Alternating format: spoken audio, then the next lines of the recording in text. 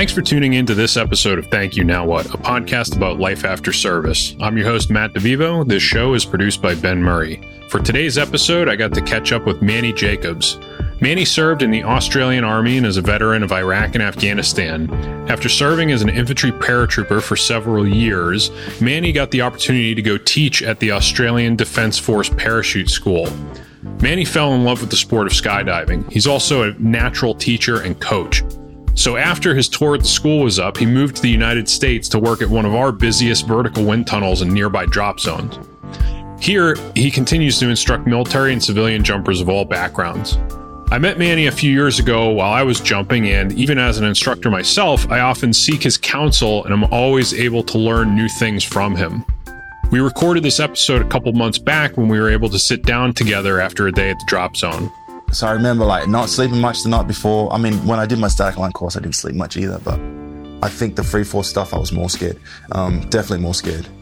I know I was more scared because I'd have bodily functions would happen more often. You know what I mean? Scared shitless. Yes, exactly. We hope you enjoy our conversation. Thanks for listening.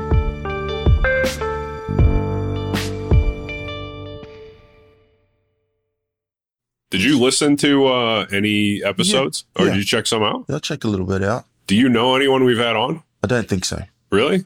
The only guy I thought maybe would be Nelson. But I don't know how much you maybe have met or talked to him. Probably don't know him well. No? No. Oh, okay. You're originally born in the States, right? Yep. Did Atlantic City. Yeah? Atlantic City, New Jersey, 1980. AC? AC? Yeah. Atlantic City, is that what you call it? I think that's what the gamblers call it. Yeah. I think my father was, what do you call that? People that deal the cards. Dealers? Dealers? You just call them dealers? I thought it had a fancy name. I think it's just a dealer. Okay. I'm thinking of something else. But I think he was one of those. And then, how deep do you want to go into this? Because I got some shit in here, I could tell. Well, it's up to you. Okay. So, we have people who are super reserved. And then we honestly had a dude tell us about his drug addiction spiral and how to take his, reclaim his life back. Because there was some messed up things that happened when I came into existence. I mean, it's a public that's fine. Broadcast media, so whatever you want.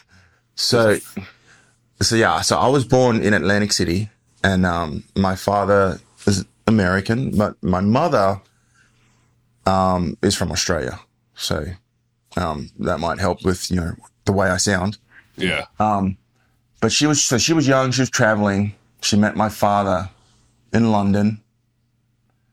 They got married, and then I've got 4 siblings, 2 older brothers, and then in 1980 I came around, and he was working in a casino. But my mother and father were in a religious cult called the Children of God. Oh, no shit. Yes. No shit. So if anyone wants to know any more about that, they should just look it up. It's pretty, I can swear, right? Yeah. Okay. It's pretty fucked up. If anyone wants to look into that, it's kind of messed up. So basically my mom was trapped in this cult, and she had 2 daughters after me. But they traveled more so my daughter who was born my sister was born after me was born in Brazil, and then they went back to the States where my youngest sister was conceived. But at that time, my mother managed to escape the cult. So she managed to escape. So she was pregnant with my youngest sister, and she grabbed all of us kids, 4 of us kids. I was 5 at the time. She did all this in secret from my father, put us all on a plane, and flew us back to Perth, Western Australia, which is where she was born, which is where her parents were. And she flew us all back there when I was 5. So that's why I grew up in Australia, even though I was born here in America. So how many different countries are they going around to? Because you said England, Brazil, the US. So they went through a lot of countries because my oldest brother... Is this all part of the cult thing? They were missionaries. Oh, okay. So they were part of this cult, and they were doing missionaries work. So my oldest brother was actually born in Spain, my oldest brother. And then my other brother was born in the same place as I was, and then he's in New Jersey. And my sister, Brazil. And then the youngest sister was born in Perth in Australia when she finally managed to escape everything and get back to Perth, which is where she was born. And where my grandparents immigrated to from Yugoslavia. So I'm half Croatian and half African American. Yeah. We've covered like half the globe in the first 5 minutes. Yeah. That's pretty nuts, right? How old were you when you learned about this? Oh, that's a good question. I've never thought about that. Did you think something was off when you were like 5? Oh, when I was young, I remember being in school and like doing like Father's Day would come along and everyone would like sitting in school and the kids were like, we're making things for Father's Day to give to our father. Yeah. And I remember like I was a kid that didn't like have a father to give anything to. So I would like make something and give it to my grandfather. Okay. Yeah. Yeah. But so I always knew like there was no father around. Like I knew that and I really don't remember much from before Australia, like from Atlantic City and New Jersey and any sort of stuff that happened in America. Like a very, very, like maybe like a small handful of memories, you know, less than half a dozen memories from America, from my time here or any time like overseas.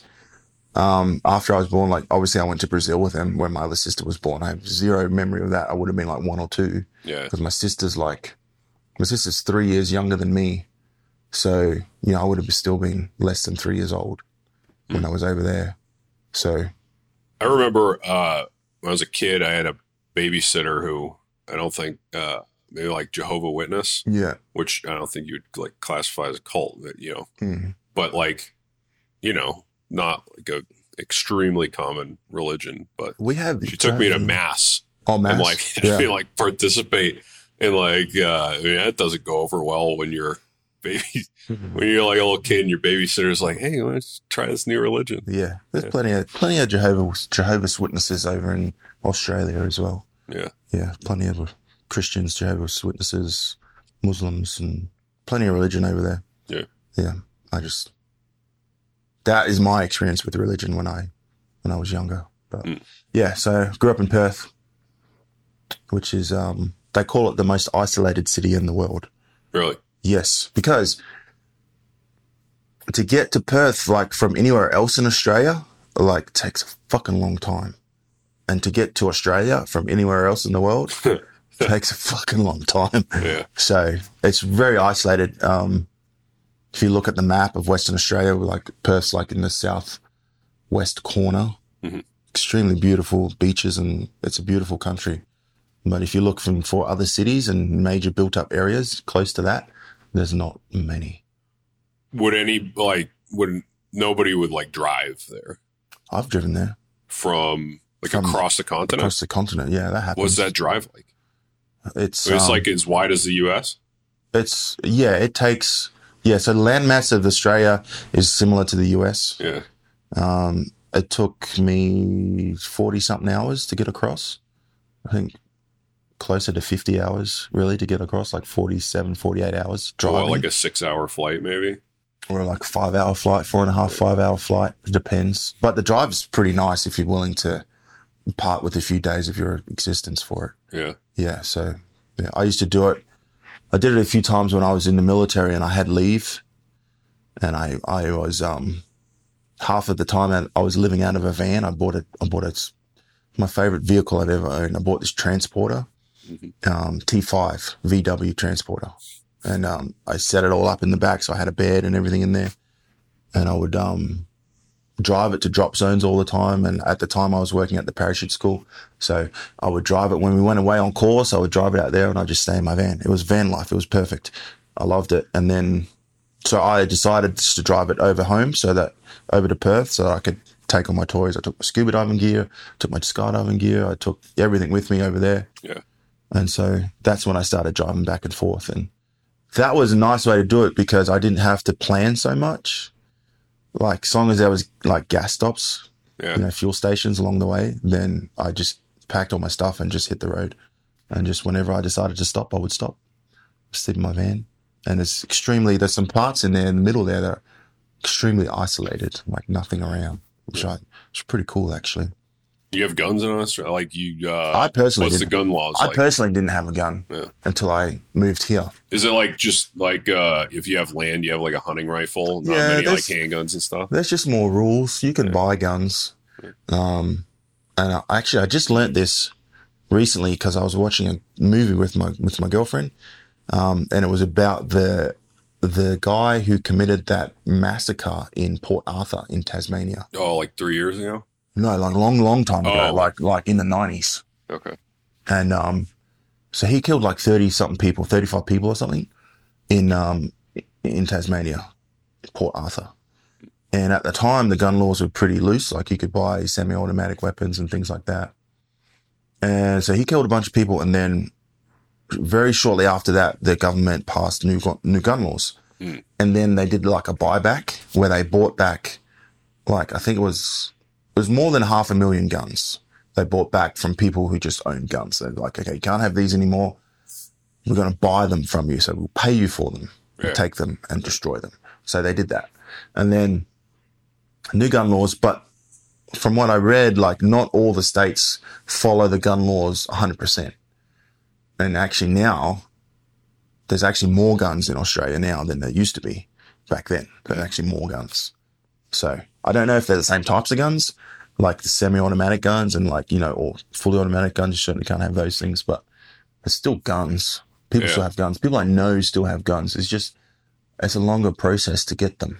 There's a lot of people like who are like ranching and stuff, right? Yeah, because there's so much like farms wilderness and land and farms. stuff. Yeah. And we have a lot of pest animals. Like I know a lot of farmers who will like shoot kangaroos and shoot rabbits and all these types of stuff just to get rid of like their pests, Yeah. So it's interesting learning that you guys just hate kangaroos. Yeah, we don't hate them. I don't hate them. I'm just like, well, so I served with a guy who had like a bunch of land. He's like, oh, these fucking kangaroos. Yeah. So when I first joined the military, I was an infantry soldier, and the infantry school is in a place called Singleton in New South Wales. Lone Pine Barracks is what it's called. And the areas that we go out fielding out there, and even the ranges where we shoot, littered with kangaroos, like everywhere. Everywhere you go, there's kangaroo shit all over the ground. Yeah. They're just everywhere. So, there's no shortage of kangaroos, like, because you don't really eat them. Yeah. I've eaten them before. You can eat them. You can get them at the grocery stores, like kangaroo meat. It's not like Sweden where they eat reindeer all the time. No. Or Norway or wherever. It's not. I think they used to serve us reindeer at the Norwegian base in Afghanistan. Oh yeah, I don't think I've tried reindeer, but I've tried the kangaroo a few times. And it's really like it's super lean meat, so it's like you have to like know how to cook it for it to taste good. Okay. So I was just like, yeah, it's super lean.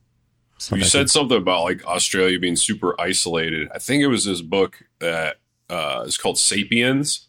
Oh. It's like it's about humans. Yes. So I don't know why they're I have that audiobook. I just started listening to it. Oh yeah? Yes. It's like I can tell you like probably high up on the list of books that I'm not gonna say like changed my life, changed the way I think about things. Yeah. Like in a very grand scheme, because it's it's the history of the human race. Yes. But I think I don't know if it's that book or whatever, but he talks about just the continent of Australia having all these crazy, wacky animals. Yeah. Like the giant sloth or like the, bucktooth, whatever. Oh, we have sloths in Australia. But like a fucking gigantic one. Or I don't know. Like when they find like fossils, when they find them in Australia, they're like, we've never seen something like this. Because it's just like it's so out there. There's nothing else really. Whatever point in like the tectonic, shift where nobody could get out there anymore. Yeah. Like it was just a whole branch of evolution. Yeah, we got a lot of animals there that you can't find anywhere else. Yeah, a lot of things that are deadly and dangerous as well. Yeah. And it's funny when I'm here because there's not a lot of Australians where I live, and in the community that I work in. As that you are very familiar with. There's not a lot of Australians in it. So I always get told that in Australia, everything's trying to kill you. Yeah. Which I have to correct people because in Australia, not everything is trying to kill you. there's a lot of things that have the potential to kill you quickly and easily, but they're not necessarily trying to kill you. They're just going about their day. Right. Just going about their day, trying to survive like any other creature. And I tell everyone, if you see something and you don't know what it is, just don't go over there. Right. Don't go over there and fuck with it and you'll be fine. So it's like, that's the advice I give to people when they're like, oh, I don't want to go to Australia. Everything's trying to kill you. It's not trying to kill you. Yeah. Just stay away from it. I heard a great comic bit where the guy was talking about just calling it a shark attack. It's like all shark attacks happen in the water. Yeah. Like that's where they live. You don't. Exactly. It's not like a shark attack like you were at an ATM, at night. Yeah. And there's a shark tapped you on the shoulder. The shark's not trying to attack you. He's wondering if you're food because you're in his environment. Yeah. So he's wondering if you're food. He's like, oh, what is that? Is that food? And usually they bite you and then go, oh, it's not food. And then they spit you out. Yeah. So, but shark attacks do happen back where I grew up. On the beaches where I grew up, there's, I think on average in Perth, we average at least one shark attack, maybe one fatal shark attack a year. Mm. One out of like the millions of swimmers in the ocean every year. There's like one. Yeah. What kills people most in Australia at the beach is just drowning, because we get a lot of tourists that go over and, not used to a beach. So I'll go in and see you later. Yeah. So that happens a lot, just drownings. But it's safe to go to Australia. You won't get shot. You won't get shot. So, yeah, that's why I think that's why we got onto the subject you asked about guns, because I was traveling and I was in the middle of nowhere by myself. Like, never ever did I feel unsafe. Like, being out there by myself, never ever did I feel unsafe. It might be different for a woman by herself, but generally Australia's in my opinion, it's a pretty safe place. Yeah. Generally. We still have crime, but I think generally it's a pretty safe place. Yeah. I think a lot of places can feel safe when you're, like your size. Yeah. I am slightly above average, yeah. I am a big guy, yeah. I listened to this podcast about ice hockey called Spittin' Chicklets, but they had this guy on, Nathan Walker. He's the first Australian to play in the NHL, and then everything he does, he's the first. He's like the first Australian to score a goal, the first to get a hat trick, all this, first everything. Yeah, yeah. I think he won. The cup with either the Blues or the Capitals. But they had him on, and the whole episode was just like a bunch of guys talking about how Australia and America are different. So maybe that's not I'll try. So what do you eat? What's yeah. People ask me that question a lot too. Like, what do we eat? And I'm like, we eat whatever you eat. Yeah. It's the same. You guys are big on breakfast shit. Like, you go all out on breakfast stuff though, right? I am a fan of breakfast. Yeah. I definitely feel like we do, restaurants or cafes in Australia, from what I've seen here and there, I guess I'm biased, but I feel like Australia does it a little better. Yeah. The breakfast, definitely breakfast. Yeah. And then the food, most of the time in Australia that we get good, fresh produce, like the food quality is pretty good. Mm. I've noticed that it's really good. Seafood quality is good. Meat quality is good. Coffee, I'm into coffee. Yeah. I think the coffee back home is better than here. So now I just do it myself at home. Mm. So, but I'm not living in a very coffee cultured area of the States. So. Oh, well. Yeah. Well, they sell it all through the mail now and stuff. Yeah. Company that likes to do all military regalia and sell you a bunch of Talking coffee. About Black Rifle? Yeah. I've heard about them. Yeah. Yeah. Oh, yeah. They just IPO'd, I think. That's when they go on the stock market? Yeah. Okay. Yeah. Sorry, I'm not a economics or business guy. So. Yeah, that's fine. You are though, right? I am. Yeah. Yeah. Wasn't always, but. Yeah. That's what you do now, right? It is, yeah. Well, kind of. Kind of. Yeah. Aren't you like a consultant? Yeah. I think we had this conversation. Yeah. It's a lot about learning about other people's businesses really quickly and then helping them out with them. Yeah. But before that, I did a brief stint in kind of banking. Yeah, so. I remember you talking about that. I actually taught myself a lot of what I know just when I was in the military on deployments, out of personal curiosity. Obviously went to school for it later, but kind of built the foundation myself. You work for a firm? Yeah. Consulting firm? Yeah. In between, like, arriving in Australia, pretty normal, like, time growing up until you joined the Army? Pretty normal. Yeah. I would say it's pretty normal. You play a lot of basketball, I know. I played a lot of basketball. I started playing basketball when I was about, I think, 12 or 13. My brother started playing a lot. I got into it about my early teenage years. I was still pretty short, skinny little, weak little kid, young teenager. Yeah. I wasn't very good when I started, obviously. And then I just kept going, played through high school. It's pretty much all I did through high school, which is probably why I didn't do so well at high school, even though like at the start of school, like I could do everything. I was pretty smart. I even got put in like the smarter classes, like smart maths classes, like, all the calculus and geo classes. I did all that stuff. But instead of studying, I would go play basketball. And that's all I did. And then I left school pretty early, kept playing basketball, but I got a job, of all places. I got a job in an abattoir. So like where they kill sheep and cut up sheep. Huh. When I was 16, I got a job. Hacking up sheep? Hacking up sheep. No, I literally hacked up sheep. It was this place called Metro Meats, and it was can't remember the name of it. It was in a rural area.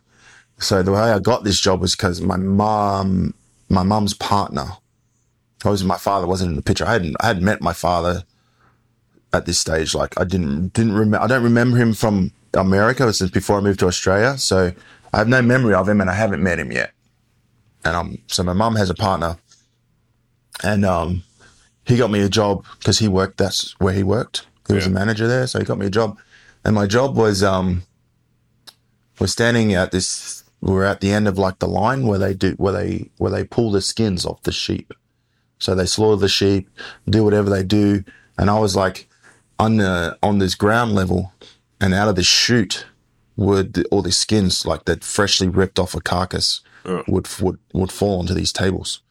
And there was a bunch of us there. We'd just have a knife, and we'd had to like sort of dress the skins before putting them on a truck bed. And then they would go to the truck bed to like a salting shed, and they would get salted and sorted or like graded and sorted and all these types of things. So sometimes I would work in like the salting shed, like stacking skins and salting skins. And then I would work where they would come and fall on the table, and I had a knife, and I would, cut and dress the skins. And I was 16, and I was doing that. Wait, you left school for this? I left school for that. Why'd you, what made you leave school? I mean, we finished school at 18 here. Oh, yeah. I think we finished school at 17 in Australia. Okay. So, yeah, I left right before I finished. So I didn't finish. I left. I got this job. I mean, I just fell off the rails with school. I just stopped studying, just played basketball. Yeah. And I just played basketball and then didn't study. And then I was like, this isn't for me. And then luckily my mother's partner, Jim was his name. He was like, okay, well, you got to do something. Have you come work for me? Yeah. So I think I didn't do that for too long. I think I did that for maybe like less than a year. I did that, but it was really good money at the time. And then, how did it feel being like, 16 and you're like, oh, skinning sheep, like, work my way up in the company, or were you like, kind of like, what else is out there? I had zero goals or ambitions. Really? Zero. I wanted to play basketball. Other than that, just like, I need to buy food, so I got this job. Well, I was like, I had zero idea how the world works. Obviously I'm 16, and I was just told that I had to do something. Like if you're not going to go to school, you have to get a job. Yeah. Basically that was it. I'd had a job already for a few years. It was like an after school job. Yeah. Running milk to houses. So back then there used to be milk delivery, like home delivery milk service. And one of my good friends, well, this is how we became friends, but my brother used to work for him, my older brother. And then I think when I was about maybe 12 or 13, I started doing it as well. So after school, he would pick us up and, in a van full of milk, and we'd sit in the back of the van and drive the route, and we'd jump out and run the milk to the house, the front door, run back and do that for a couple of hours after school. So that was actually my first job. And then, yeah, I didn't really as a younger teenager and a younger adult, zero ambition and zero like sort of goals to life. Like I was kind of like most growing up, like my mum before her partner Jim was around was just a single mum with 5 kids. And I'm the middle child. So I kind of feel like... So you like disappear. I just disappeared. Yeah. So I was super quiet and shy as well. I don't feel like I'm so much like that now. I definitely feel like military sort of beat that out of me a little bit. Yeah. But I used to be really, really quiet, and I wouldn't say a word. Really shy. Yeah. And I just, I think maybe that might have been a reason why I sort of fell off the rails with school as well. There wasn't really anyone else putting any interest into my schoolwork. Like, none. Like, I get every now and then an occasional comment about, are you studying? You know, and that would be it. And I'd be like, yeah, no worries. And I'd go off and do whatever I wanted to do, which was usually play basketball. Yeah. So it wasn't really much. So what point, like, pushes you or just plants a seed of military might be for me? That's a good question. And that's directly related to that because, you know, I had no... So you're like a recruiter's like dream kid. Yeah, I really am. I really am. I had like 0 goals in my life. Like I wasn't like a super, like I didn't get into trouble. Like I wasn't like a trouble kid. I did drink a little bit like heavily when I had that abattoir job. But after that I sort of slowed down. But after that job, I did a bunch of other stuff. I had another job as like a kitchen hand. I worked in a 5-star resort as a waiter. What else did I do? I worked for my brother in construction. Sure, there's something else in there somewhere. Oh yeah, I pushed trolleys. I collected the trolleys. So carts, supermarket carts. Yeah. I did that for a while. When I was 18, I would just like all day I would be in the car park, the parking lot. Yeah. And I would just go and collect these trolleys, take them back, and I would do that all day.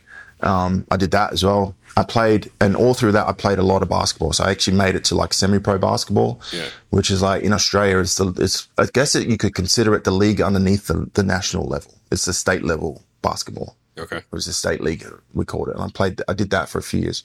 You play center? No, I wasn't really that big. I'm 6'6", but generally in that league, centers were bigger than me. Okay. Like way bigger than me. Okay. Yeah, I was like usually they'd plug me into, we had a small team. So usually they would plug me into like a power forward position. So I'd bounce back between like a 4 or a 3 position. Okay. Yeah. When I watch basketball, I try to like pick out guys who are my height. I'm 6'2", and they just look like tiny. Yeah, you're shorter than shorter than all the small guys. Yeah, I know. Like John Stockton. Yeah. Even you look at like Kyrie Irving. I think he's like 6'3". Yeah. So yeah, I was. I guess I'm about Michael Jordan's height. Okay. Roughly. Oh, yeah. Okay. Yeah, and he wasn't short, but he's not playing center. Right. Yeah, but so I did that, and I even went to university for a while. I went and studied software engineering. So I went back to school, tried again. Yeah.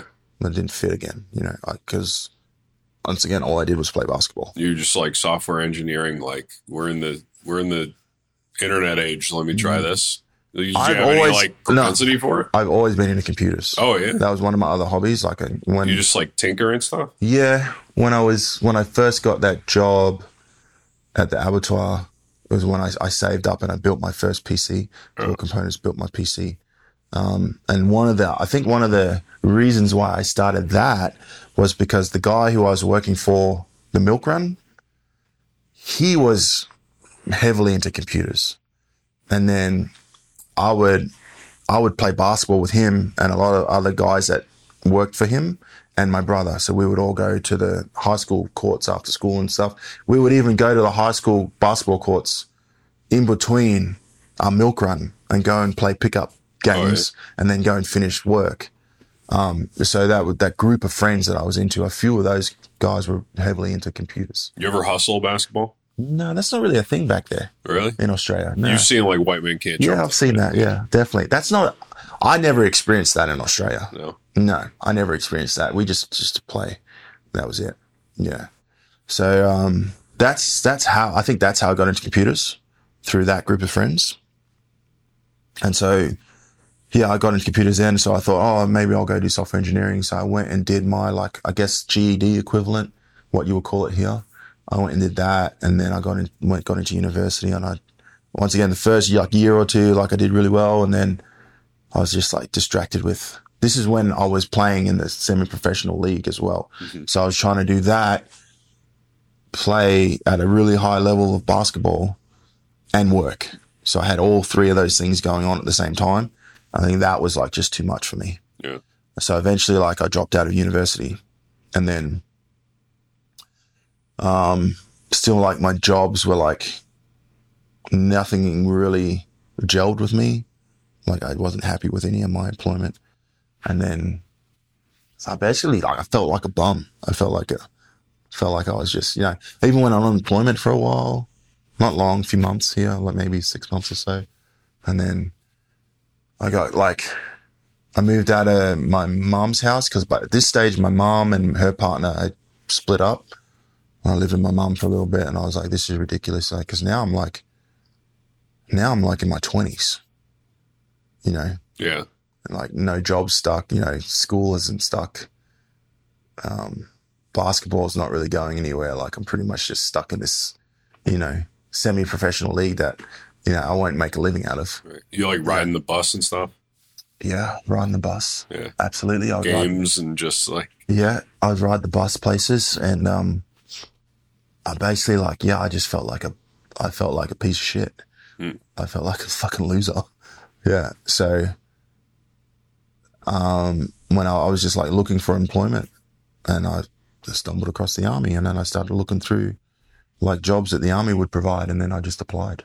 And then I applied, and it took about a year before my application going to see recruiters till I got shipped off to recruit school.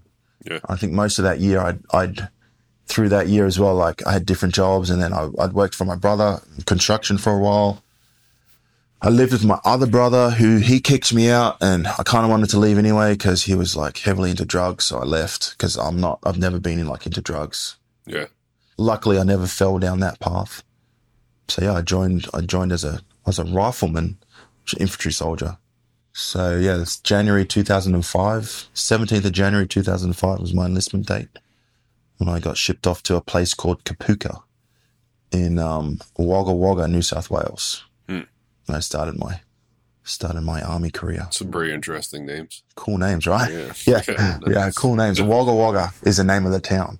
Yeah. Kapooka is the name of the barracks there. Okay. Where they do all the recruiting for everyone that joins the Army goes to Kapooka. Yeah. What's the sentiment like around that time, around like joining the Army? Because I joined here in 2003, and it was, like a bunch of fanfare, like, we love the troops, everything. I think the troops in Australia are treated a little differently than America. Yeah. In America, the troops are very much like generally very respected, and very like looked up to and very appreciated, and they get a lot of, thanks, and they get a lot of, they get treated well from what I see. Well, some of that is like, 50 years ago is the exact opposite. Yes. So it's, maybe like coming to terms. Yes. So I that's what I see. I see, like, everyone's like, thank you for your service. And, so you're military, get a military discount, and all these types of things. And so I see that stuff, and it seems like the military gets appreciated here. Yeah. Rightfully so. Yeah. Not so much in Australia. Like, I don't think really on like the day-to-day things, like military aren't really getting, a second thought. Like another like blue collar job. Yeah. Just another job, except for one day out of the year, which is called Anzac Day. Yeah. If you ever get a chance to participate in an Anzac Day back in Australia, and you're a serviceman or ex-serviceman, it's a lot of fun. It's a lot of fun. We definitely get shown a lot of respect and appreciation on that day. Mm-hmm. I definitely felt that, like, when I was still serving, when we have this thing called a dawn service, which obviously starts at dawn, and there's usually like a lot of them around the country, like all these places all around the country will hold a dawn service, and usually every single dawn service I've been to, packed with people. Everyone comes to show their respects to the past Australian servicemen and women. And it was really awesome service. Like you really feel quite proud to have served, you know? Yeah. I definitely felt very proud and very respected on that day in particular. Yeah, but I never really had any like disrespect from people in Australia because I was in the army or anything like that. Never. And it's just a little different. You guys have, was it Waltzing Matilda, and the band played Waltzing Matilda? We have those songs, yeah. Yeah, I can't remember. They play... You should come up with a third song the band played Waltzing Matilda. They like to... We have the pipes and drums is a big thing back there in the military as well. I don't know if it's done here a lot, like bagpipes. No, I know like the firefighters in New York, they always have the bagpipes. Yeah, but so, military, I don't. Yeah, military back home, like we always have. The units that I served in would have a band. Yeah. Each unit had a band, and they'd have the pipes and drums, and they get the pipes and drums out, and that's pretty cool. If you ever get to like, I remember like hanging out in the battalion pubs and the pipes and drums playing on an Anzac Day. It was pretty cool. Yeah. Yeah. Well, the second song is about Battle of Gallipoli, right? I'm not sure what the song's about, to be honest. Oh, okay. No. I used to hear it in Paddy's pub all the time. Okay. Yeah. Yeah, but no, after Kapuka, what was Kapuka? I was in Kapuka for not too long. I was in Kapuka for maybe 6 weeks. I think at the time they had condensed the recruit training to 6 weeks from 12. I think I did 6 weeks at Kapuka, and then I went to a place called Singleton, New South Wales, Lone Pine Barracks, which is a school of infantry. Yeah. We used to call it the School of Cool.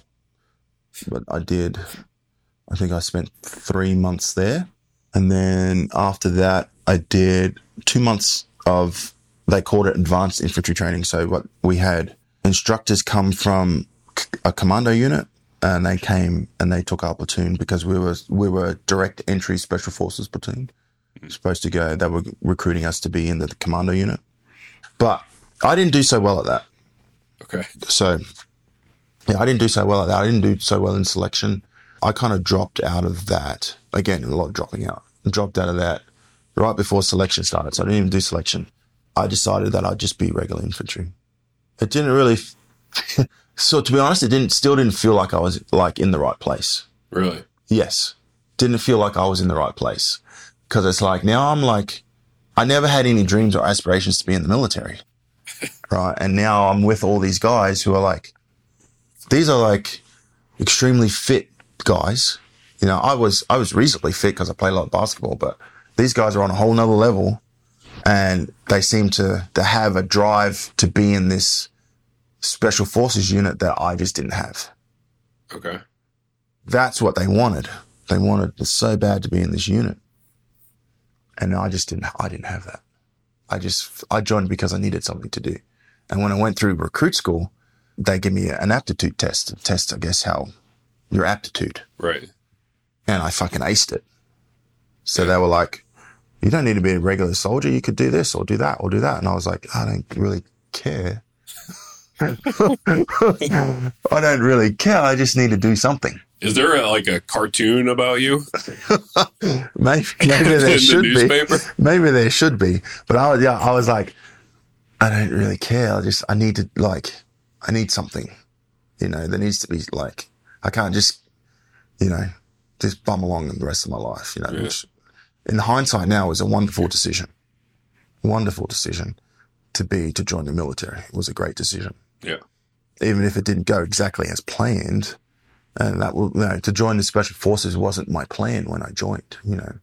And I think that's probably why when it came to right before selection, I lacked preparation, you know, because I was just like, well, whatever, you know, cruising along. And then, so when I decided not to do selection, I went to the commander of the company, and he was talking to me about my career paths. Like, if you're not going to do selection, obviously you can't stay at the Special Forces unit. So I was in Sydney at Holsworthy Barracks, and my choices were go up to Townsville in Queensland, some infantry units up there, Brisbane as well maybe. And then the other choice I had was go across the road. So still in Holsworthy Barracks, there was like the main street in Holsworthy Barracks. This unit was on this side. 3rd Battalion of the Royal Australian Regiment, Parachute Battalion, was right on the other side, still in Holsworthy Barracks. So all I had to do was move, like I had whatever the army had issued me, a trunk and a couple of boxes. So it's like, all I had to do was carry those like 3 things from this unit over to that unit. Yeah. And then I get to stay in Sydney. Okay. We're like probably like, maybe a 45-minute drive from the city or so, something like that, maybe less. So there's like all of Sydney there, now like, sweet, I'm in Sydney. He also said to me, well, they're a parachute battalion, so you'll have to jump. And I was like, all right, that sounds cool. That was my response to him. All right, that sounds cool. Yeah. Never before in my life have I ever thought about jumping out of a plane. I never had it occurred to me that I want to go jump out of a plane. Never once. Yeah. Yeah. So then I moved over to 3rd Battalion, 3RAR, we called it. So I'm just a regular private in an infantry unit. 2006, I went to jump school. First time I jumped out of a plane. Basic static line course, which we run out in Nowra, which is a couple hours south of Sydney. So I did that. That's the first time I ever jumped out of a plane. That hurt a lot. Yeah. You're a big dude as well, so you know what it's like. Yeah, I was a few pounds lighter when I was 18. Yeah, so I mean, I was definitely a few pounds lighter than I am now, but I'm still 6'6" and over 200 pounds. So I would crash in hard. Yeah. Every time. So it wasn't. So this isn't when you fell in love with the sport? No, I didn't really like static line jumping. Yeah. It was not a pleasant experience for me, just because I would land quick. Yeah. Like you're the last one, you're the first one out of the last one out of the plane and the first one to land. Because I would just beat everyone down because I'm just like so much heavier than everyone. Yeah. So no, I didn't love static line jumping. Yeah. But I did it anyway because that was my job. Right. You got to stay in Sydney. I got to stay in Sydney and I did my job. I was actually decent at my job. Of course, I'm a big guy, so they gave me the machine gun. I carried the machine gun for a long time. Yeah. I went on a few deployments from there. I went to Solomon Islands. Familiar with that place? It's north of Australia. Yeah, haven't been. Yeah, right next to Papua New Guinea, I think. Some of World War II was actually fought there. Yeah. I know the Americans had some presence in the Solomon Islands, Papua New Guinea. Definitely the Americans had some presence there in World War II. But it was a peacekeeping mission. They sent us there just for a show of force, basically.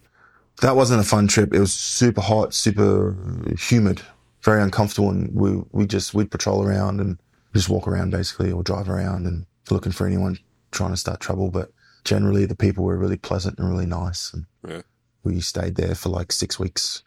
I actually know a guy who got killed in the Philippines in a terrorist attack. Yeah. Oh, really? Yeah. Like most, Americans wouldn't know about, but I don't think it was technically like part of the global war on terror. Yeah. But, people think, oh, I'm going to deployment to the Philippines. Like, it's probably like peacekeeping, but no, man. Yeah. Yeah. It was a peacekeeping mission. Pretty short. Yeah. I think it was only like 6 or 7 weeks. Went back to Australia. And then from there, we started training for Iraq. So I went to Iraq between late 2006 into 2007. And it was mostly in Baghdad, all in Baghdad. Yeah. We had an embassy. We probably still have one there in Baghdad. And half of that rotation, I was part of the protection for the embassy. And then half of it, we did other things. It was actually right at the time when they were trying, what's his name, Saddam Hussein. Yeah. So they were trying him at the time. And I remember that because one of my posts was on the top of the courthouse where they were trying him, and they would bring him in all the time. So I remember that. So I did like, I think 6, almost 7 months in Iraq. We didn't really get into any combat action because we were mainly just a security force.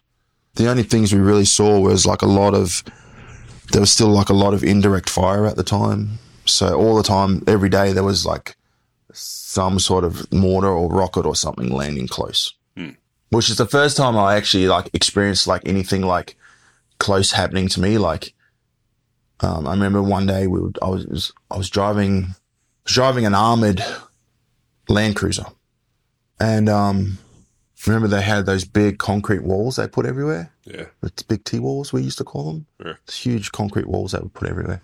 And there's one, like, we're driving along and there's one, like, there's a big concrete wall right next to us. All of a sudden, like, right on the other side of this concrete wall, there's like a massive, like, indirect round had come in and hit. And there's like a big, like, mushroom cloud over the wall and like all the dust coming over the vehicle and stuff. And it was like, if that wall hadn't have been there, I was like, I wonder what would have happened. But so that was the first time anything landed close to me. And that's probably the worst thing that happened to me on that trip, which is pretty chill when you think about it. Like, I was fine. We were all fine. I was in an armored car. There was a concrete wall in between us. So it was just a big bang, a lot of dust. And then we drove back into the embassy. That was it. So I remember that was like, maybe that was like the first time where I actually like thought, like, cause this was early on when it like really hit home. Like, this is real. Like, this, like, yeah, like, you know, if you get unlucky, you could die. Yeah. So like summer vacation. Yeah. So maybe that kind of hit it home that, you know, you're in a bad place. But, the rest of the deployment went pretty smooth for me. The only thing that I really, really remember is the embassy was right next to the hospital. So the US hospital that all the US casualties from nearby would come to. They had the helicopter pads right next to our accommodation. And we actually manned the gate that led into our embassy was actually the same gate that led into the hospital. So all the American troops and anyone that wanted care would drive through our gate. And that was one of my picket points where I would stand guard when I was doing rotation through there. And that's really the first time I really started to see some fucked up shit. Like, I remember seeing guys come into their Humvees and their mates are all shot up and blown up and stuff, you know, and I'm sitting there on guard and I'm like opening the gate and there's just like, you know, dead bodies and people shot up and things that you would see like that. You know, some people with half their heads blown off and things like that coming through the gate. And surprisingly, that stuff never bothered me. What bothered me was their mates. You know, like, you know what it's like being like close with your army buddies, you know? Yeah. Like the camaraderie you build there is like nothing else that I've ever experienced, you know? And so when I saw their mates, how upset they were, when I saw that emotion, that's what I remember.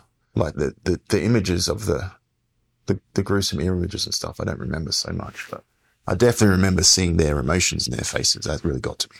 And the other thing that used to get to me too at that place was, like Iraqis would come there too, and some would get sent away and some would leave with, you know, their family members are dead and stuff like that. Yeah. Or their kids are dead. And I just started seeing the human emotion, like the real, like extreme human emotion. That's what affected me the most. Yeah. Not actually seeing the stuff. Because I witnessed more of that stuff later in my military career as well. It never seemed to bother me. Yeah, I think there's like, you know, something about, can't really recall any kind of like study or whatever, but I know they're out there. But like the thing that you feel more is the human connection than like any kind of crazy, tough or dangerous shit that happens to you. Yeah. And, you know, it sounds like grim, but like when they do studies about like veteran suicide, I think I read in a book somewhere that an equal number of veterans kill themselves who don't have combat experience than as ones that do. Yeah. So it's kind of like you don't go down this dark path because you saw, you know, some brains and guts and stuff. Yeah. Maybe some people do, but I think for most people it's like something else. It's it's the loss of like community, purpose, camaraderie, that kind of thing. So yeah, like seeing not the guy who's all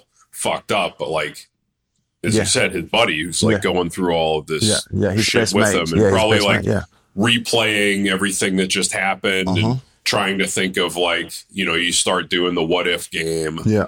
Like, you know, something else could have gone a different way and then it would have been some, right, he would be okay, or it would have been me or somebody else instead. Yeah. Yeah. Yeah. So that was sort of, my first sort of experience, like out of my shell, I guess, because I was very, very much in a shell up until my military career. Yeah. So, yeah.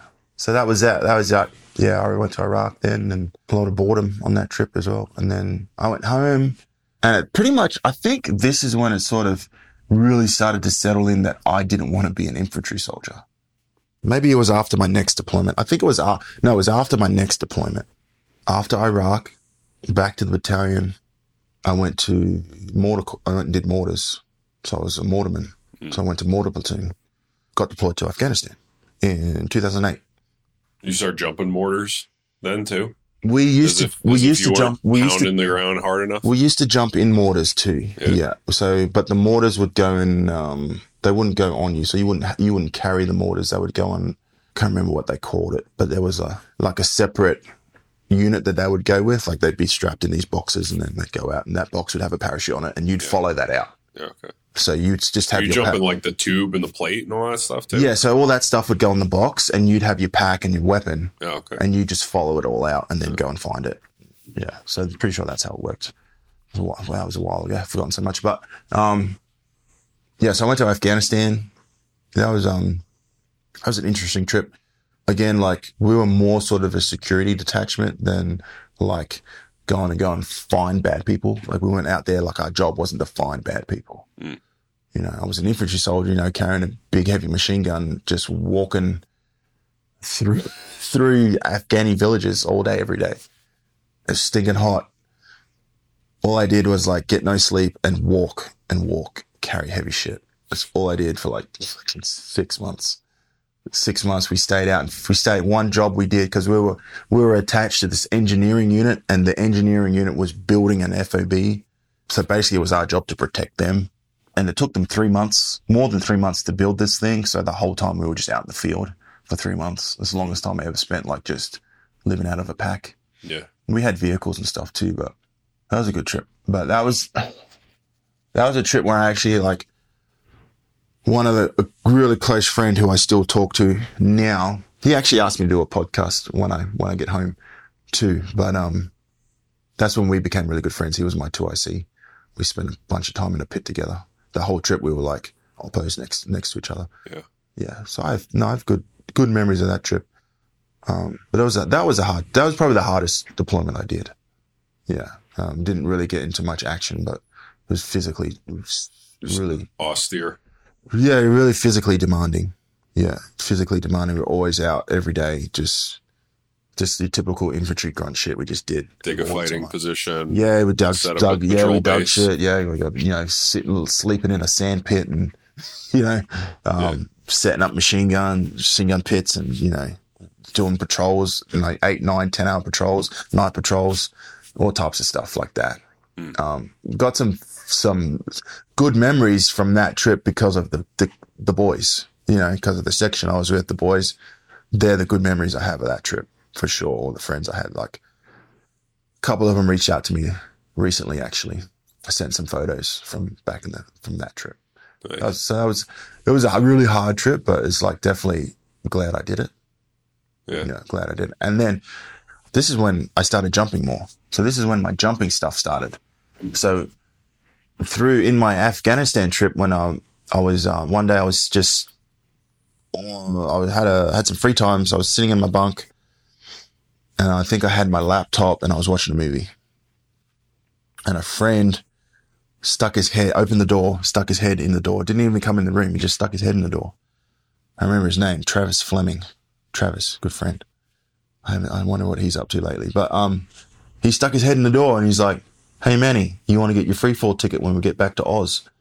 And I looked at him and I was like, "Sure, why not?" That was like interaction over. Yeah. So he went on about his day and I went about my day. And then sure enough. Passing thought. Not a passing thought. It was just like, yeah, whatever. So we get back to Oz and him and I think 3 other guys from the battalion. We all bought full A license packages from Sydney Skydivers in Picton, New South Wales. I think it cost us like $2,400 or something each, something like that. So we went down and did our ground training. And then the next day we went and skydived. So I'm like, now I'm skydiving. Yeah. My first skydive. And through all the shit I'd already been through, like in Afghanistan, like there was more shit I saw there that I haven't talked about, but, through all the shit I saw in Iraq and all the shit I saw in Afghanistan, even jumping static line, this is right now is, I'm the most scared right now of jump 1. Even jump 2. Jump 1, I'm more scared than I've ever been. Yeah, like fucking terrified. Really? Terrified. Yeah, absolutely terrified. So I remember like not sleeping much the night before. I mean, when I did my static line course, I didn't sleep much either, but I think the free fall stuff, I was more scared. Definitely more scared. I know I was more scared because like I'd have like bodily functions would like happen more often. You know what I mean? Shitless. Yes, exactly. And another friend of mine, Shane Brown, fucking great guy, he described it to me one day. I was like, yeah, you're scared. This is why this is happening, because you're scared. And I'm like, yeah, I am scared. I'm terrified. But I used to like halfway to the drop zone, we're not even there yet. I used to start getting those knots in my stomach. Yeah. Really painful knots in your stomach. That everything's contracting and constricting. And it's like, and you're holding in, sorry, this is going to get vulgar, but you're holding in poo. Like literally like everything's squeezed, like, cause like if you release anything, like it's going to be a mess everywhere, cause that's how scared you are. So that's what I experienced like halfway to the drop zone. And then I get to the drop zone and I have to run to the toilet, and I'd go and use the toilet, and then I'd come back outside. It's like a miserable sport to be doing. It was horrible. And it's amazing that I continued, and then I'd go back, and then I'd go to the manifest, and I'd get an instructor, and I'd manifest myself. So now, of course, now that I'm actually I know that I'm on a lift. So now I'm scared, and now the fear comes back, and I run back to the toilet. And this is not even an exaggeration. I would go back to the toilet, and I would poo some more. I don't know where it came from, but it was just like kept coming out. And then I'd come back, and I'd have to wait around a little bit, and then they'd call my name on the loudspeaker. It's time to gear up. And so, of course, I'm back at the toilet. So 3 times I would go to the toilet. So right before I geared up, I'd have to run back, and I would poo again. So more poo would come out. And that's just how scared I was. And then I'd gear up, and I went and did my first skydive. This is just for the first one, or is this for like... So this series? This kept happening for probably... to this degree, probably at least 50 jumps in. Jesus. Yeah. And then then it's got a little better. Like I would only poop twice, so up to like, 100 jumps in. Now I'm getting a little better, I only got to poop twice. And then, get 200, 300 jumps in, I only got to poop once, till now when it's like, it's whatever now. Yeah. But that's we're very proud of you. That's how scared I was. Like when I tell people that I was scared of skydiving when I started, like it's real. Shitless. It's real. I was literally scared shitless. Yeah. I was scared so scared that I had no more poop to poop. It was just all gone. So, but yeah, I kept skydiving. And I think I wouldn't have kept skydiving if it wasn't for a few of my friends. Shane Brown, and he would drive me to the drop zone. He would pick me up from home, and then he would drive me out there. He would jump with me. And so if you're this like terrified 50, 100, 200 jumps, not terrified, but still like, I almost still doubting myself. I almost expected you to say like, yeah, when on my first jump, loved it, knew that I was hooked, and knew it was the thing for me. No, that wasn't my experience. Okay. No. But so when did you reach that point? And like how, I think I reached, how fragile was your relationship with the sport up until then? The thing is though, in the moment, I'm enjoying myself. Yeah. So I knew that much. I knew that much from jump 1, that in the moment, because this is a unique thing that forces you to be in the moment. I think this is one reason why I enjoy it so much, because it forces you to be in the moment. The instant you leave that plane, there's no going back. You can't take it back. You're here now. You're falling to the earth. And if you don't save your life, then it's done. Right? Yeah. So you can't, in my opinion, you can't be more in the moment than on a skydive. I think that's one reason why it's so exhilarating. Yeah. When you leave that plane, you have that freedom and you have the freedom and you're in the moment. You don't care about, the argument you had with your missus last night. You don't care about how much debt you have. You don't care about, the jackass that flipped you off on the way there. You don't care about any of that. Yeah. All of that is disappeared now. Everything is gone and you're just skydiving. So I think that's one of the reasons why I persisted with all those feelings that I had of fear and the anxiety and the doubts. I remember sitting in the plane, like even on jump 2, and I've got all these feelings are back, and I'm just sitting in the plane, just like, why the heck am I in the plane again? Literally questioning myself, like, why am I in here again? Like, this is stupid. Why am I back in here? This feels terrible. Was that something that you had experienced ever before, that being so much in the moment that everything else kind of took a back seat? Maybe without realizing it. But I don't think to that level, no. But not like something that was reliably repeatable or attainable? I don't think so. No. Is that one of the main reasons why you stuck with it? I think so. Yeah. The other reason is I just spent so much money. Sunk cost. I just spent all this money. I was like, I got to use it all. Yeah. So I got to at least finish my A license. Right. So I got to at least finish my A license. So I did. I finished my A license. And then, like I said, one of my friends, Shane Brown, and Andrew Stewart, who is still a very close friend of mine, and he's actually moved over here to America too. I see him all the time. We're still really close.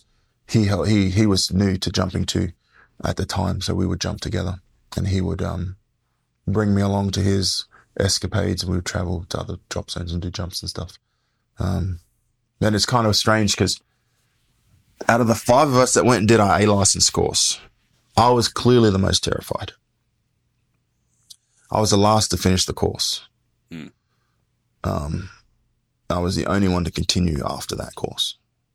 Yeah, the only one to keep jumping. Yeah. And I've been jumping ever since then. That was in 2008 that I started that.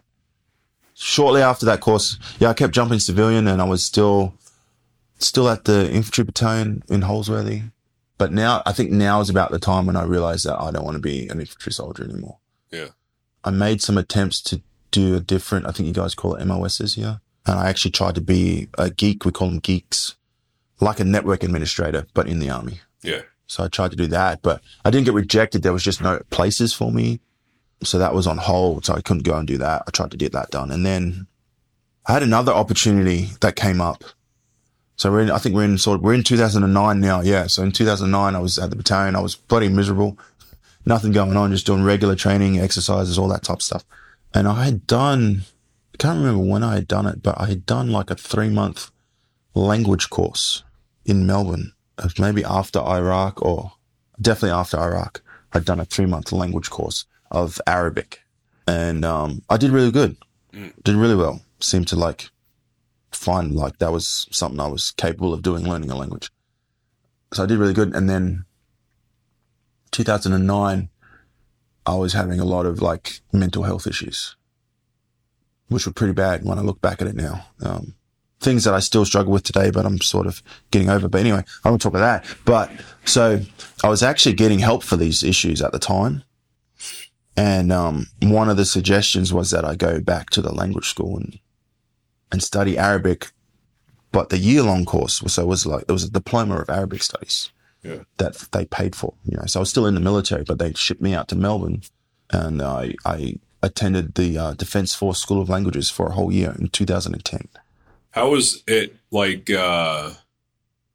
you don't want to go into detail, whatever, but managing mental health issues while on active duty, and people either being receptive to it or trying to find you this new job title or this opportunity to go to language school versus it being a taboo? I didn't feel any sort of pressure about it being taboo or hey, just toughen up or anything like that. I think at that time we actually had a good amount of support in the Australian Defence Force for anyone that had mental health issues. I think we had adequate places or people to see to go and get help. Yeah. Because at the time, like, I knew something was wrong, and eventually it just took me being fed up with it, basically, to go and seek help. And as soon as I sought help, then I got help. Yeah. And part of it was like, I'm very much like, if I have something to do, I have focus and have goals, then usually I'm good. It's usually when I'm sitting around and don't have any sort of focus or goals, that's when things start to creep back in. Yeah. And so I think that was part of the plan, like, give me something to focus on for a year while I'm continuing to seek help, because I still sought help when I was out in Melbourne. But, yeah. And then, while I was in Melbourne studying language, I continued to skydive. There was a drop zone in a place called Nagambie, which is about an hour out of downtown Melbourne. So I would go there on my weekend and continue to skydive. And then after the school, instead of going back to Holsworthy, the 3rd Battalion, they sent me to the 2nd Battalion in Townsville.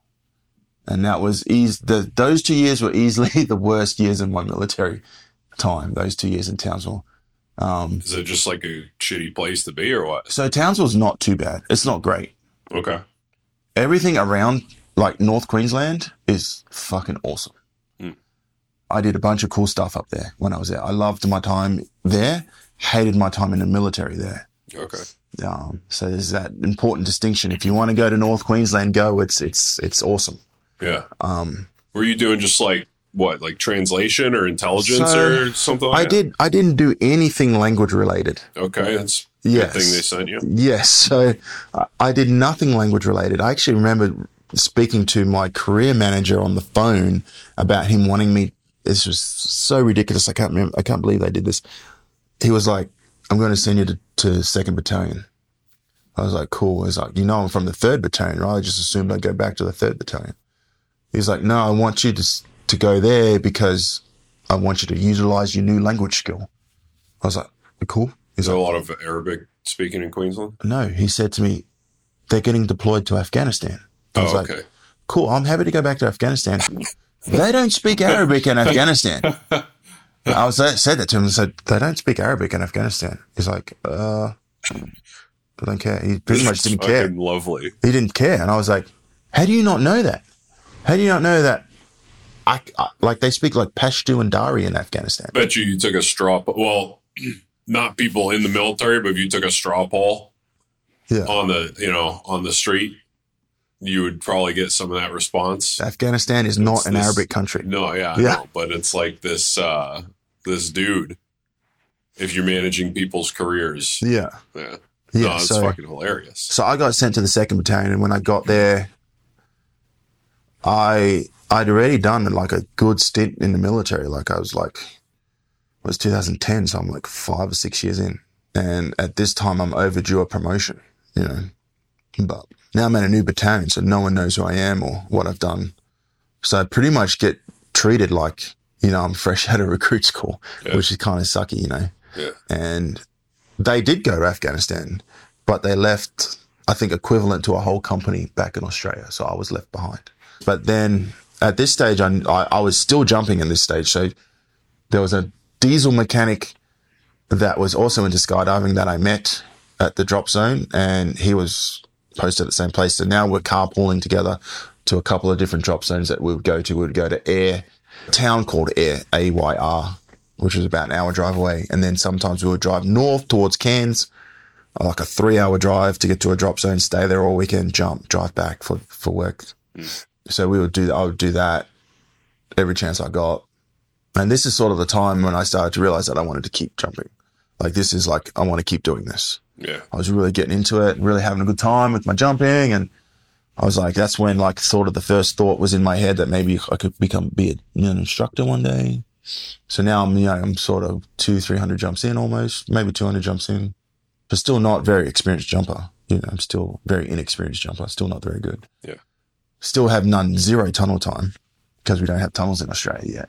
Yeah. So I'm still very, very much a novice jumper, but having a good time doing it. And are you thinking of it as like expanding your hobby into being able to teach other people, or are you actually starting to like creep up on a career transition type of mindset? I'm not thinking career transition at the moment. I'm not thinking of leaving the military right now at this stage of my military career. I'm just thinking of it as I guess an inevitable step in like skydiving. People that skydive all the time. Yeah. Eventually, like the peers or the people that I'm looking up to in the skydiving community are going from, A license, B license, C license, whatever they're doing, and then coaching, and then becoming, AFFI instructors, being tandem operators. And then this is sort of how the skydiving communities, like, this is what I see them doing. Yeah. So I'm like, okay, maybe I want to do that. Maybe this is for me and I want to do that. So that's when it sort of, I think when I was up in Townsville, when that sort of first started like developing in my brain that I wanted to teach skydiving and be a skydiver and, just keep jumping. Yeah. That's when that first started happening. And I had a good mentor up there that did mentor that thought. His name's Alan Moss. Alan Moss, who owned the airdrop zone, definitely encouraged me to go down that route and pursue that. And then that's when I decided to apply for the parachute training school in Nowra, the Army Parachute Training School. It's on a Navy base. The Navy base is called HMS Albatross. It's about 2 hours south of Sydney. So I was like, this is good, right? So I'm thinking in my head, this is good. I get to go and jump. So you're going to for it. I'm train Army folks. Yeah, I'm still going to be in the military. So I don't have to change, I don't have to get out of the Army. So I still got like guaranteed income and all the benefits that come with being in the military. Yeah. And I'm going back to almost Sydney, 2 hours away from Sydney. At this stage too, I got half of my family has moved from Perth to Sydney. Well, my sister has moved from Perth to Sydney. Actually, I think two of my sisters were living there at the time, and my nephew's there. So now it's like, okay, cool. So now I've got family close. I'll be jumping, still in the military, still get paid. This will be good. There were some issues with me getting into the parachute training school, but I got in, thankfully. My friend who I spoke about earlier, Andrew Stewart, he was at the school at the time. There was another guy that I knew that knew me from the 2nd Battalion too, and we jumped together. He knew I was into jumping and had a bit of a passion for it. His name was Nathan Smith. So those two guys put in good words for me for the RSM of the parachute training school, Andrew Shaw. So when I put in my application, he knew about me, and so I was lucky enough to get posted there. So the reason I was lucky to get there is because at the time the school was sort of transitioning into, traditionally the school would take privates and NCOs from the 3rd Battalion because we're the parachute battalion. Yeah. So that part of your rotation through promotion and things like that would be you do a year or two at the parachute school, go back to the battalion, year or two at the parachute school, back at the battalion, and you go through ranks. And it's like it's a training establishment, But at the time, the 3rd Battalion was starting to go through a re-roll. So they were actually not going to be a parachute battalion anymore. And they were, I believe that Australian Defence Force just wanted the Special Forces unit to use the parachuting role. So my commanders at the 2nd Battalion were like, this really discouraged me from putting in that application. They were like, they're not taking any more privates from, infantry privates to the school. And thankfully I didn't listen to them and I put the application in anyway. So we were like support for the whole school. So that we'd have static line courses come through. We'd have free fall courses come through, and all the different suites of all those things like jump master and tandems, and, we had camera operator. We had static line, jump master, and static line instructor and free fall instructor. All those, everything parachute related went through the school. Parachute related as in a person jumping out of a plane. Yeah. Yeah. So part of that support was I need to do military free fall. So I went and did basic military free fall course. So that's the first time I did military free fall. But at this stage, I've got maybe almost 300 jumps. Yeah. So it was pretty easy on your instructor. It was easy on my instructor. And I remember my first ruck jump didn't go so well because I still have 0 tunnel time and I've never jumped a ruck before. So that was new to me. And I remember the ruck being extremely heavy and not very well balanced. Mm-hmm. Me as an instructor now, I would not give my student the ruck that I jumped with. I'd be like, no, that's going to be a little challenging for you. Yeah. But I managed. I wasn't great, but I managed. We had at the school, we had a camera operating course. So we had actually a civilian would come and run that course. Great guy. His name was Shane Sparks. Very crazy human being, but knows what he's doing. So he taught me how to operate a camera in free fall. I started doing that. I did a bunch of that. I did hundreds of jumps, just jumping out with students and filming tandems because we had a tandem course as well. Yeah. So I'd film tandems and students and jump on the weekends. So my jump numbers were going up and up and up now. Yeah. And you're getting like little certification here and there and like kind of getting your Swiss Army knife built out. Yep. Yeah. And this is where over the next few years, now I've got hundreds and hundreds of jumps, and then they put me on a tandem course. I do a tandem course. Yeah. I got promoted so that I could do the freefall instructor course as well. In there, I also did a military history tour to Vietnam. That was cool. A whole nother story, but that was really sweet. I actually went to Khe Sanh, which is an big American battle there with the Viet Cong at Khe Sanh. I went there. That was pretty cool. What, do you do this for like professional development? They send you on these tours? They have like the RSM of the Army has like a thing where he will have enlisted people, NCOs or whatever, like apply to do it. And you just write a letter to him and apply for it. And then the military they send us on this history tour. Vietnam, I think some people went to France and other places that Australia has had, conflicts. Yeah. And we just basically would visit the sites and explore the history and stuff like that. It was a sweet 2 weeks in Vietnam. It was awesome. Nice. Yeah. And then I think I'm probably 2.5, 3 years into my posting at PTS, Parachute Training School, PTS. And I know in my head that I can't stay here forever. They're not going to let me stay here forever. Right. 3 years was my posting. They extended it to 4 years. I think about halfway through that 4 years, around about the 2 year mark, me and a friend flew to Charlotte, drove to Rayford, North Carolina, where the tunnel is that I work at now. We flew there, 2 of us, and we bought 10 hours of tunnel time each. For a year's pay? Yeah. Yeah. Yeah, we bought 10 hours of tunnel time each, and we paid for coaching. Okay. So we did that, and we spent 3 weeks there in Rayford flying, because we're skydivers. We love skydiving, we love flying. So we did that. And then one day I'm in hanging out with my coach in his house, and my friend Andrew's there as well. And they're talking about like Andrew's getting a job there and stuff, but he's not exactly a legal citizen yet. He is now. But so he was working for them for free because they couldn't legally pay him. And I was like, sitting there, I was like, well, heck, you could pay me, but I'm legal. And everyone was like, what? And I was like, yeah, I was born here. Surely that makes me legal, right? I had no idea. I was like, surely that makes me legal, doesn't it? Yeah. And they're like, you're born here? I was like, yeah, Atlantic City. I probably have a social security number. And so my coach was like, well, yeah, just come back and get a job.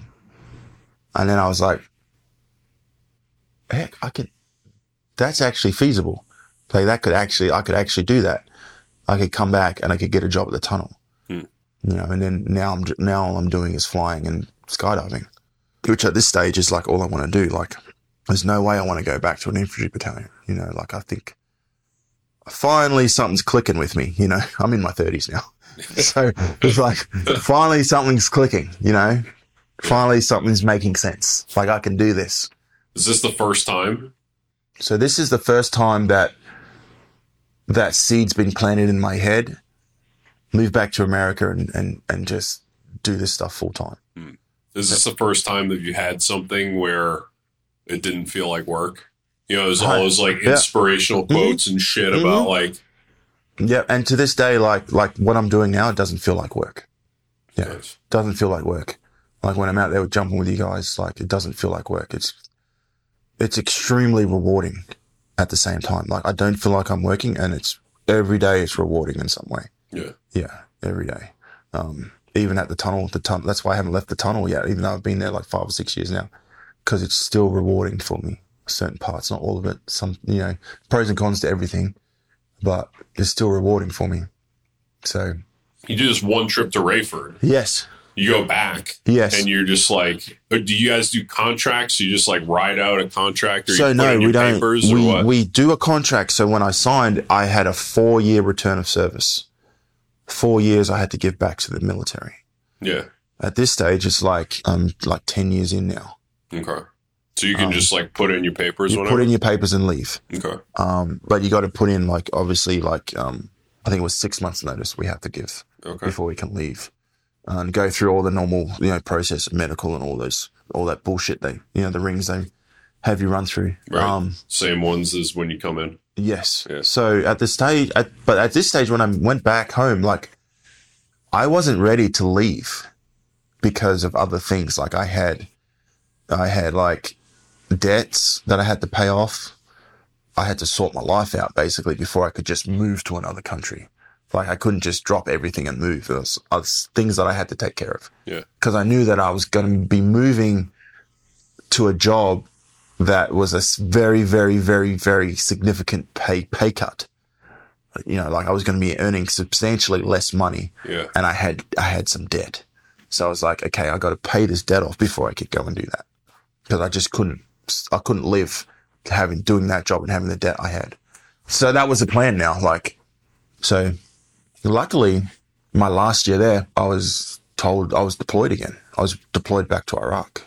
The reason I was deployed back, because I'm not in a combat unit now. I'm in a training unit. Yeah. So the reason I was deployed back to Iraq was because I'd done the Arabic course. So I was attached to Commando, the unit that I was first originally supposed to be in, that I never got in. Yeah. And I was attached to them as a linguist. Even though my Arabic sucked at this stage, like I hadn't done any Arabic in years, I'm like, I probably can't do that anymore. They were like, we don't care, we're going to send you anyway. And that trip was cool. Like the guys I hung out who were into Commando, the commandos there, they were cool. I had a good time on that trip. But luckily when we get deployed, we get paid a lot and it's tax free. So about halfway through the deployment, like I put everything into my debt and it was all paid off. So now it's like, now I'm saving money. I'm like, I think at the end of it, I had like $25,000 saved, maybe $30,000 saved. And I had, before I went back to Australia, I had already told my command that I'm going to be discharging when I get back. And so I got back February 2016. I filled out all the paperwork and I spoke to my CSM and I was like, luckily he was really awesome. He was like, Manny, I have to send you on leave because you just got back from deployment. I was like, check. Hear me out. I'm going to leave. I'm going to discharge. He's like, cool. I said to him, give me a couple of weeks to sort out my medical, sort out all my stuff. I got to sell my car. I got to move all my stuff out of the barracks because I was back in the barracks because I was trying to save money so I could pay off my debt. So do you have like no belongings by the time you came over? So, so I still had some belongings, but I'd gotten rid of a lot of things. Yeah. In this 2 weeks, I was just like giving things away, selling stuff, sold my van. And then I had a few belongings. Yeah, I sold the van. Yeah. I was there. I loved that van. And then I went home to Perth to see my mum for a little bit. I had one suitcase full of skydiving gear and my rig and helmet and suits and whatever you need for skydiving. And I had another suitcase full of like clothes and stuff. And I got on a plane and I flew to Rayford. And I walked into the tunnel and I was like, hey, can I get a job? And then a few months later, I started working there. I thought they gave you the job before. They did not give me the job before. It's just like, hey, here's an idea. And you're like, fucking A, I'm going to close out. This is 2 years later now. So 2 years has passed. But luckily, I got a job there. And I worked my ass off at the tunnel for the first few years. And so basically I just teach people, still teaching the military how to skydive still, which I love. And then when I'm not doing that, I'm teaching civilians how to skydive and how to fly in a tunnel. So that's pretty much all I do now. So you're a professional skydiver by definition. By definition, by definition, yeah. I read something about like you don't compete. Part of it is, you're a giant. You got to find like team members that are your same size. Yeah, that's difficult. Yeah. Part of it is that you just love instructing so much. I really do. Yeah. And part of it is like you actually don't enjoy competition that much. No. Yeah, exactly. And you talked about like even back when you were playing basketball or just like what's your personal kind of relationship with competition? And does it just take away from the enjoyment for you? Yeah, I think Yeah, it does. There's been times in my life playing basketball younger where I did feel the competition drive me and push me a little bit harder. Yeah. But I think that wasn't always the case, and majority of the time that was not the case. It sort of had a negative effect on me. I think it's just part of my personality. It definitely has a negative effect on me most of the time. Mm-hmm. Looking back now, I can see how that ties with some of my mental health issues. Mm. But yeah, it definitely has a negative effect on me. I really felt that like towards the end of my basketball days where it stopped becoming fun. Like the reason I started playing basketball was because it was fun. And when it stopped becoming fun, that's when it got serious, it stopped becoming fun. Mm-hmm. When it got like, obviously there's a serious element to skydiving and especially to military skydiving. But if we're not getting some satisfaction out of it, then for me anyway, as an instructor, I know for guys where it's just their job, like that doesn't matter. If you're not getting any enjoyment out of satisfaction out of it, too bad. You got to do it anyway. Yeah. But for me as an instructor, like or as a skydiver, if I'm not getting joy and satisfaction out of doing it, then I'm not going to do it. I guess I'm lucky in that way that I get that choice, Some people, a lot of people in the world don't have that choice. Like, this sucks, but it's the only thing I got to do it. Yeah.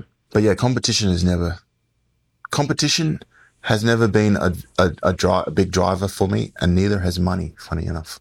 Mm. Money, the acquisition of money and things has never really driven me either. So what is it about just the joy of teaching people, the fulfillment, the day to day? You're actually a very gregarious person, easy to get along with, very calming, make for a good instructor. And a lot of times an instructor is kind of implicitly an ambassador of the sport. Yes.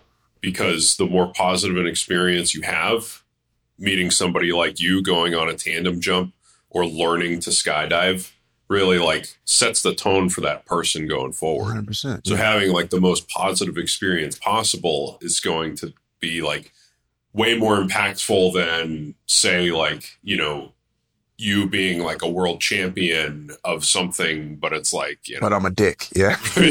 Yeah. That's a good point. Yeah. So I feel with my instructional technique, or I guess I'd like to think of it as bedside manner. Mm-hmm. Like a doctor has bedside manner, skydiving for me was so intense when I started. So intense. So emotionally intense. Yeah. It's hard to perform when you're going through that as human beings. Our brains do weird things when we're under that much.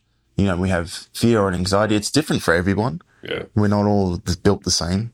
We have different levels of that stuff, but we all have some degree of it. And I feel if I can reduce some of that stress and some of those emotions, or if I can make someone feel more at ease or more comfortable, then the learning process is going to be easier for them. Mm-hmm. And they're already under high amounts of stress and anxiety, and it's scary. Yeah. Maybe some of them don't want to admit it's scary, but it's scary. By nature, it's scary. Yeah. Throwing yourself out of a plane. I mean, for a lot of people, it's just on their bucket list, right? For a lot of people, yeah. And they'll go once. I think the distribution of, people times in their life they've skydived, it's either 0 or 1 or a lot. But mostly it's 0 or 1. 0 or 1. Yeah, it's not for everyone, that's for sure. But I try and if I can come across as relaxed and calm and controlled and, everything's cool. If I can give some of that to my student, mm-hmm. I feel like that helps. Yeah. So I don't want to add, especially military people who are probably already especially the elite units under high stress, extremely high tempo all the time, probably, always tired because they're always go, and doing other activities that are extremely dangerous. Why would I want to add to that? If all those emotions are already bad enough. Part of my job, not just giving good instruction, part of my job is helping them cope with some of those emotions. That's part of the job, in my opinion. And it's hard to teach someone when they're you're an instructor. It's hard to teach someone when, you know, lights are on, but no one's home because they're just freaking the fuck out. Like, you can't teach someone when they're like that. You can't communicate with someone when they're like that, you know, and you need to be able to communicate to someone in the sky. Yeah. So it helps. If I was saying to some instructors just last week, one thing that can really, really make or break a skydive for a student, one thing that can help them is just flying right up to them into their face, getting right up close to them. You know, so you're only like, you can almost blow onto their face and they'd feel it, and just smile at them. Just a big smile like you're having the time of your life. And when they see that and recognize that, that can have an emotional response for them. You know, that can put them at ease. They see a smiling face in front of them, and all of a sudden now they're relaxed. You know, and now some of those fears and anxieties have gone. Yeah. And now I can communicate. Hey, check your altimeter. And oh, sweet, cool. Hey, straighten your legs. Good, awesome, you're doing a great job. So just little things like that. Like you're not just giving information as a skydiving instructor. You're not just giving information. There's a whole lot more to it. I think that part's extremely rewarding too. You know, being able to get in someone's mind like that and put them at ease. Yeah. You know, and make them feel like, you know, they're looked after and everything's cool, even though they're hurtling to the ground. You know, if they don't save their life, I'm going to do it for them, hopefully. And if I don't do it for them, there's going to be a machine that does it for them. But but that part's cool. So that part's rewarding. Yeah. And then just taking them from that jump one where they're going through all that stuff. And, you know, like jump one skydives is never perfect. You know, first time in the tunnel, it's never perfect. But taking them from that to like jumping out at night by themselves or in a team of other dudes, you know, it's night and they've got all this equipment strapped on them. Now they're jumping out and they're flying a canopy and hitting that spot where they're supposed to be. Like taking them from nothing to that's extremely rewarding. Yeah. Yeah. You're just like giving someone this skill. You know what I mean? So if you don't find any joy in rewarding, and you know, if you don't find any joy in that, you shouldn't be teaching. How do you balance with like still teaching military and teaching either like civilians or like, so you get like a little kid who comes to the tunnel. Yeah, we do. Who wants to fly around. Like what's similar about it? What's different? What's different about it is military is very much a clear end state with the military. When we get military guys at military course, there's an end state. There's a very specific reason and purpose why we're doing this. When you have skydivers or kids or stuff, it's like generally a lot of times skydivers who aren't military jumpers, they're there for fun. Some of them are there to compete. Some of them enjoy competing. Mm-hmm. So I think that's the biggest difference between like civilian jumping and military jumping. Like the goals are different. Yeah. The goals are way different ends of the spectrum, really. Yeah, the goals are completely different. So it's nice because I was in the military and doing that stuff, it's like I understand the goals that the military has when it comes to military freefall and military parachuting operations. I understand why they're there. I was also a civilian jumper. I still am. I started as a civilian freefaller. So I understand that side too. Yeah. So I think I can mix and match between the two pretty easily. Yeah. Yeah. You've been thrown up on? Doing tandems? Yes. I've even, I didn't mention that my first skydive, I threw up under canopy. Oh, nice. The very first skydive I did everything fine. I deployed my own parachute. I'm under canopy and I started feeling sick, nauseous, and I threw up on my jumpsuit before I landed my canopy. Yeah. So that happened on my first skydive. Yeah. That's how scared I was. I had a passenger start throwing up. Thankfully, he kind of like pushed off of me with his leg, so he didn't get it on me under canopy. Yeah. But it was all over the top of a parking lot, so hopefully no one was down there. Yeah. Yeah. But I got other memorable jumps. Oh, I'm sure. Dubai over the Palm. That was cool. Yeah. A couple of them. And one of them was with Michael Schumacher even. Oh, yeah? He was there jumping. He was sitting next to me in the plane. Does he jump? That was cool. He used to when he was alive. Yeah. Oh, yeah. sorry. Yeah. Yeah, they don't pay attention. That was in 2010, so he was still alive and kicking, doing well. He actually does he jump himself or he was a fun jumper. Yeah, he was all about it. He signed my logbook too, which is cool. I think I still have that logbook. Yeah, so that was a cool jump. Like, I hate Dubai, but that was a cool jump. And then Airlie Beach, if you ever get the chance to go to Airlie Beach in Queensland, that's a fun place to skydive. And then I did a skydive out of Busselton, Western Australia. That's south of Perth.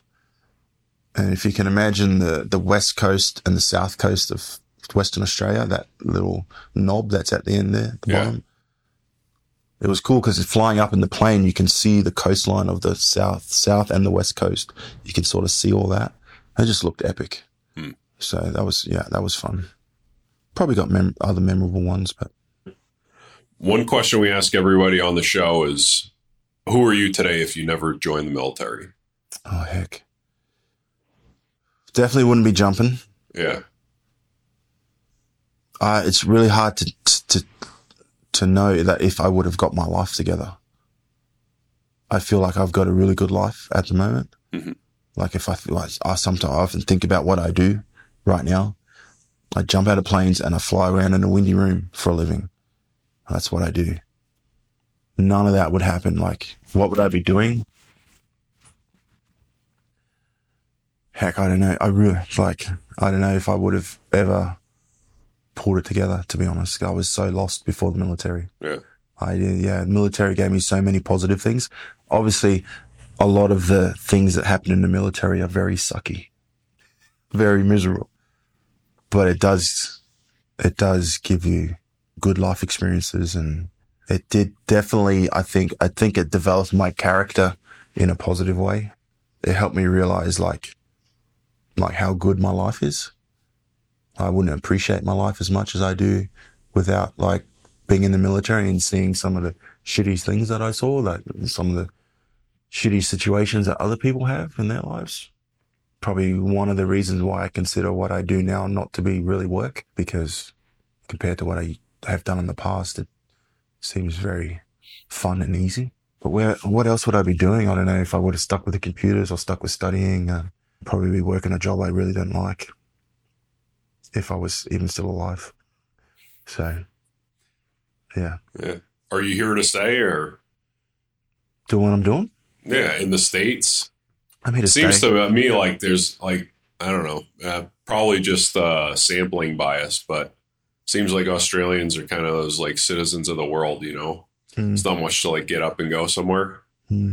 I always thought, and I would tell some people that asked, that I'd never seen myself retiring in America. Like when I'm done with everything.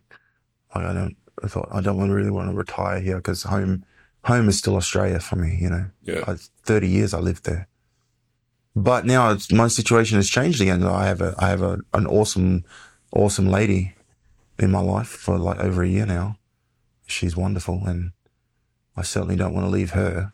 Yeah. So I think the only thing now is like I would move back to Australia if she went with me, and I would move back if I could find something that I get the same job satisfaction as I'm getting now. Then I would do that back home as well. So, because that's one of the cons about doing what I'm doing here is that I have family in Australia that I don't get to see very much. Yeah. You know, brothers and sisters, my mum and stuff like that. But at the same time, I'm not ready to stop, you know, the contract work with the military. Like it's nice because it's like, my whole life I haven't really been a planner. As you can tell, you don't say. You can tell probably by the last however long we've been talking, you can probably tell that I haven't been much of a planner. But I had a plan. It's a good synthesis. Yeah, I had a plan to move to America and be a tunnel instructor and teach skydiving, and that's all I've been doing since I moved here. So I would say that plan worked. Okay. No complaints. Perfect. Thanks for being on the show. It's a pleasure. Yeah. Thanks for coming over and doing it. Absolutely. Hopefully it wasn't too painful. Not at all. No. It was a pleasure. Thanks for being on. I love jumping with you too. All right. And Good. Now I feel kind of like I know everything about you. So you know a lot more, yes. We got to go out and grab dinner or something. I can reciprocate. Absolutely. I would like that. Yeah, brother. I would like that. Thanks. No worries. Thanks for tuning into this episode of Thank You Now What, a podcast about life after service. Be on the lookout for Manny. Well, maybe you just have to look up. If you're new to our show, please check out our website, thankyounowwhat.com. You can see episode summaries. You can follow our previous guests, check out some great nonprofits, and look for ways to contribute to the show. You can also follow us on Instagram at thankyounowwhat to see any updates, or also to follow us and our guests as well. If you want to partake in the cost of doing business with us, you can check out our website for our PayPal or Patreon details. Please know that everything that doesn't go to production of the show goes back to the nonprofits that we know and love. As always, thanks for listening to us. Please subscribe, rate, review, follow, and join us next time on Thank You Now What.